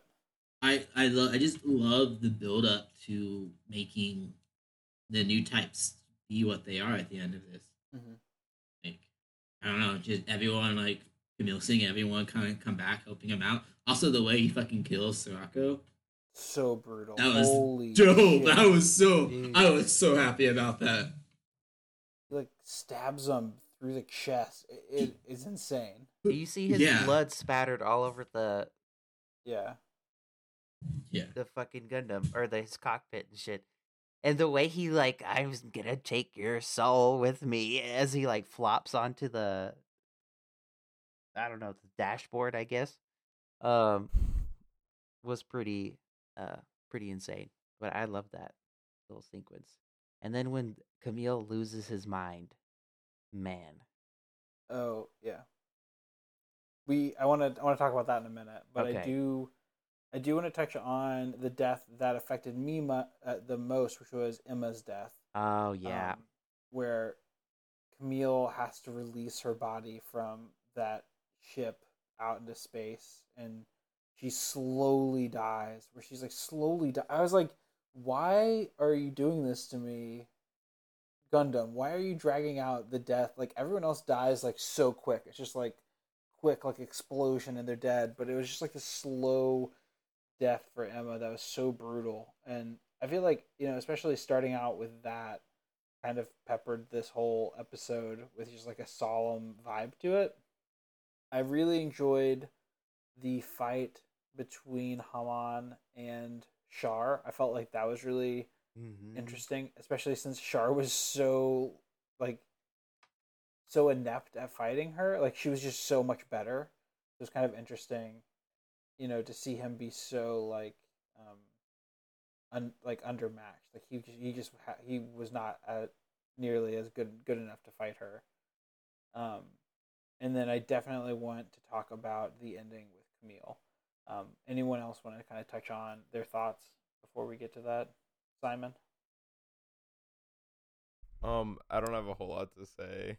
I honestly, at this point, I haven't really seen the end of the show, so everything is a little bit of spoilers right now. But it's all good. We're vibing. Alex, what's good? Yeah, I was gonna ask Michael. Did you feel like did Emma's death feel deserved? Like, should she have died in action or the way she did die? I liked the way that she died. I mean, like it was brutal, but I like to feel. So yeah, it was like I felt like it was kind of nice to have this very human moment between her and Camille, because I feel like out of the relationships that Camille had, she was the one that treated him the most like just another human being, not like a commodity. Yeah. And I agree. was very honest with him, and so it was a very honest death, with him treating her as like, this figure that he really respected. So spoiler alert, Simon, it's really fucking hard to watch. I'm planning on watching the rest of it tonight. Yeah. Honestly, it's already like so fucking late where I am. Like I'm just gonna fuck my brain up. I'm so excited for it. It's definitely tough. It's a tough one.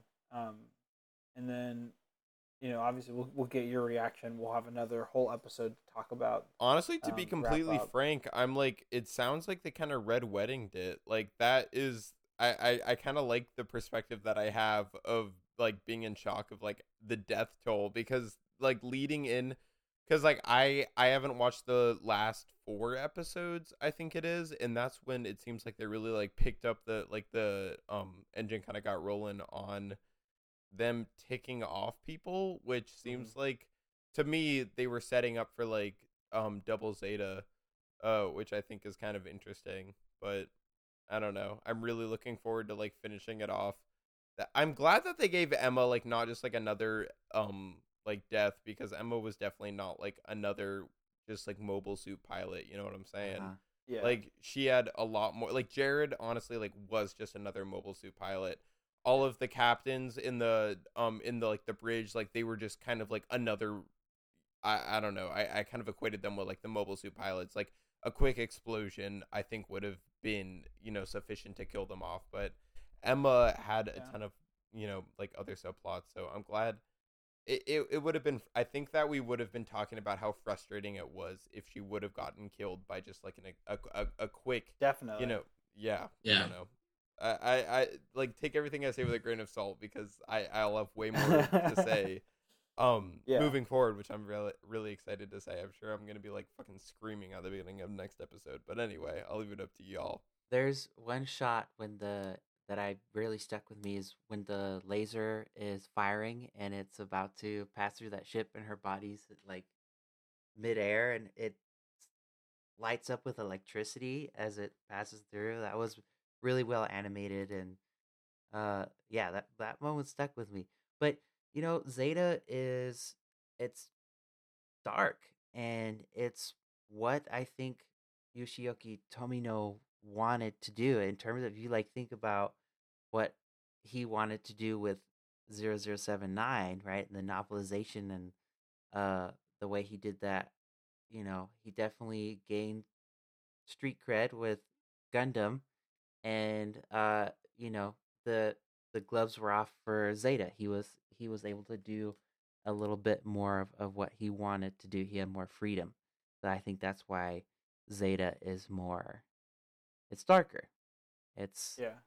more serious. Absolutely. Yeah. Yeah. I think I was reading that Tomino was in a pretty deep depression making this, and really wanted to show how dark he can make this story, and especially the ending. I mean, it's pretty the show's riddled with darkness throughout, but he really wanted to just commit to it being what it is. And Simon, you're right to say it is red wedding, because everything in these last episodes just comes to an absolute head, and everybody kind of gets some sort of resolution, mostly in death. I And wonder why that is, that people in these deep depressions seem to use mecha anime as an outlet, because I know that Neon or what was that, Ava. Neon Genesis, Ava, the writer of that was also in just a wildly deep depression while Yeah. writing that. And I think it's just because, I don't know, maybe mecha anime kind of provide this, kind of doomsday end of world type scenario in which that these humans can cause way more harm than they can by themselves, and it's just a good outlet to kind of make humans cause as much destruction as humanly possible. That's a great comparison, because in both respects, Neon Evangelion kind of violates the structure of what you expect from a mech anime, and and I think in the same, Zeta does that a little bit too, in terms of the ending. There's it feels like there's so much unresolved, and the character, Camille's fate is almost more tragic than the people who end up dying in a lot of different Yeah. ways, and it just leaves you feeling a little ugh. I feel like Evangelion does the same thing, and Definitely. so it's interesting that you bring those two up, because that's true. Yeah, I'm really glad that you brought it up, because they are, to me, I mean, I love Evangelion. I think Oh it's my a gosh. masterpiece, and I think that the darkness and the fucking depression of it is it's a show about depression that just has sick robots, Uh-huh. full stop. That's all that show's about. And I think that this is not nearly as it's a lot more straightforward. There's a lot less metaphor in this show, but it is very reminiscent of Ava in the way that it treats its characters, and especially how Shinji's treated in Evangelion is very similar to how Camille is, a commodity, almost kind of being used. Um, both child soldiers. Yep. I mean, But- I feel being in looking at that through the lens of being a depressed individual, you frequently feel you're just this entity that is being used by everybody around you. And I think that even I don't know why mecha is such a a ripe medium for kind of experiencing depression through. But I almost wonder if Rekua is a mouthpiece for Tomino sometimes. Her character arc, where she's struggling to find meaning in life. And I mean, Yeah. And Char's also struggling to find find what side meaning in is a lot right. of yeah. exactly. I think that if we were to zoom out even more, we would find that this, even though it seemingly it was just really really goofy, it really is kind of, there's a lot of subtext of depression and stuff in the show, because it's a lot of people kind of playing out these scenarios that you think that would happen in your head, but they don't actually end up being that, and that is definitely a product of anxiety and things. So I don't know, it was a really good show, and I'm really glad that whatever production company gave Tomino the Freedom. yeah, it's just cool to see that they trusted him with it, and he did an excellent job. And I always like to see artists being able to make a career and prosper in this scenario. And Did he have anything to any like credits in Zeta or in Double Zeta? Yes, and he's the director as well and Fuck yeah. story. I think. Dude, that fucking rules. But Double Zeta is a reaction to Zeta in the way that it is going to be a whiplash effect on us, I think, going from how this ends. But real quick, before we do wrap up, I did want to kind of touch on the ending for Camille. Christian, what did you take from what happens here at the end of this episode? What happens to Camille? Like, we know he harnesses the power kind of in an anime style, but in a more realistic anime style. Basically, like all of our fallen comrades kind of help him, in this last moment, give him like this new type ability to kill Sirocco, and then Sirocco says something, and then Camille seems to be just a shell of a human left at the end. What do you guys think happens here? Like, should we? I guess as a follow up question, should we take what Sirocco said literally? Like, he stole Camille's new type soul, like somehow because Sirocco's a pretty powerful new type himself. Like his psychic energy has a lot of pressure, and so did he, through his last gasp, did he rip his identity, his soul away from him, and so that's why he's left as this like simpleton, Yeah, I don't know. I don't know.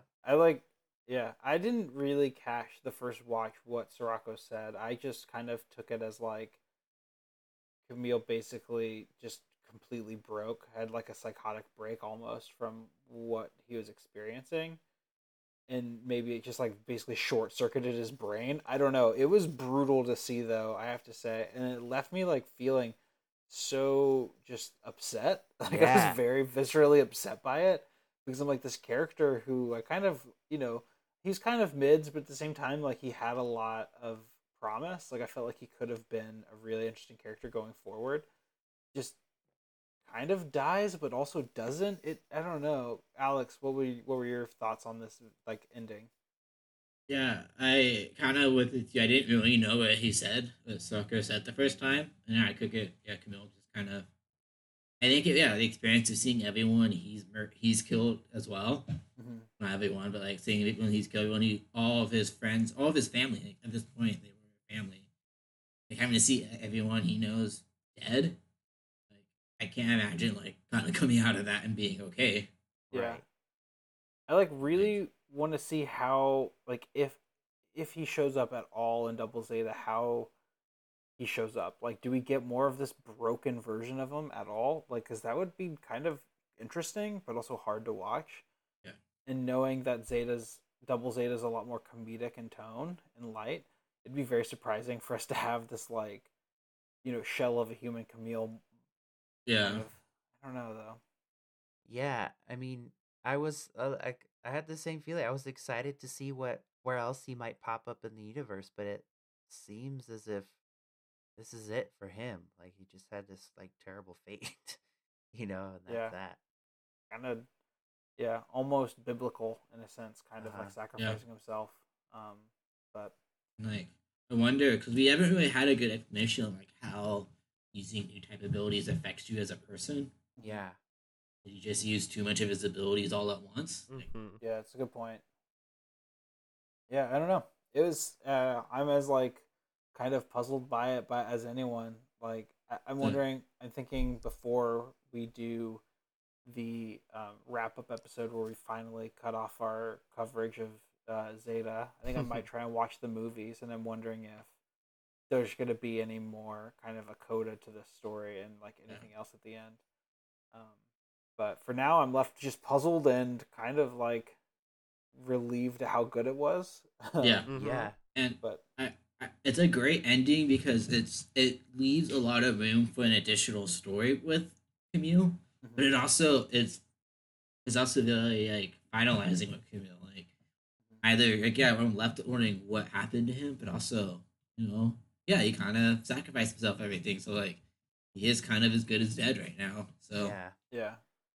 Like, I like how they left it open ended and closed at the same time. You almost felt like they could have done whatever they want. Like they could have like a story of him redeeming his like ability, or like redeeming himself, or like bringing his conscience back, or it could just be this is it for him for the rest of his life. So yeah, I don't know. Well, I guess we'll just have to find out. We'll just have to find out later, boys. Any last thoughts before we wrap this one up, guys? Damn, Yeah. it's good. Book. Damn with a B. Damn. All right, so next week we're gonna do an episode which we already recorded, which is a tier list of characters. Just me, Alex, and Simon. I think what we're gonna try and do the next week is after that is to cover the Mobile Suit Zeta versus Gundam video game, if we can find a way to emulate it. I got you. Don't You mean legally play it? Yeah, buy a GameCube and play it. Yeah. We legally have to say this. We do not support any illegal. No. What's the name of the Consumption of video media. game? Gundam. I think it's called Mobile Suit Zeta Gundam versus Gundam or something like that. Okay. But so yeah, we'll cover that if we can, legally, of course. We don't torrent or stream illegally or anything like that. Nope. Never done it. And then after that, we will do a wrap-up episode where we finally discuss all of Mobile Suit Zeta Gundam, and we also talk about our Gundam model kits that we've built. So, Hell yeah. I have one last major hot take to take with this series. Should I save it now? Should I save it for the final wrap-up? Save it for the episode? final wrap-up. You're Yeah. gonna want to save I it. think, it's I think it's like 2 a.m. Simon's time, so let's save Yeah, it. okay. Bro, I'm fucking faded, but like in the way that like I'm sleep deprived as fuck. Like it's good. Yeah, so we'll save that one. But Alright. so yeah, plenty of more Zeta coverage to come. So if you guys have any things you want to mention, and we might throw out some questions on Reddit and get maybe a couple of bonus episodes out as well. I think that this series is going to be beloved by us, and I know it's beloved by a lot of the fans. So I want to make sure that we do it right in our service for it before we move on to Double Zeta. Alex, last thought? One last thing to add. Probably about the time this episode is coming out, you should see on our social media as a survey just asking about your experience with Gundam. Fill it out if you want. Just trying to know who our fans are. Yeah, absolutely. Knowing what everyone listening to the show's relationship to the show is, to Gundam is, will help us tailor how we do the content. How much we want to get into the weeds of, the character motivations and give our TED Talks on what fucking Char, has in his back pocket, or, just try and keep it light and comedic. But we'll try and take all that stuff into consideration moving forward. But anyway, speaking of socials, please give us a follow on Twitter and on Instagram. We got a Facebook. You'll see some stuff popping up on the Gundam Reddit from us as well.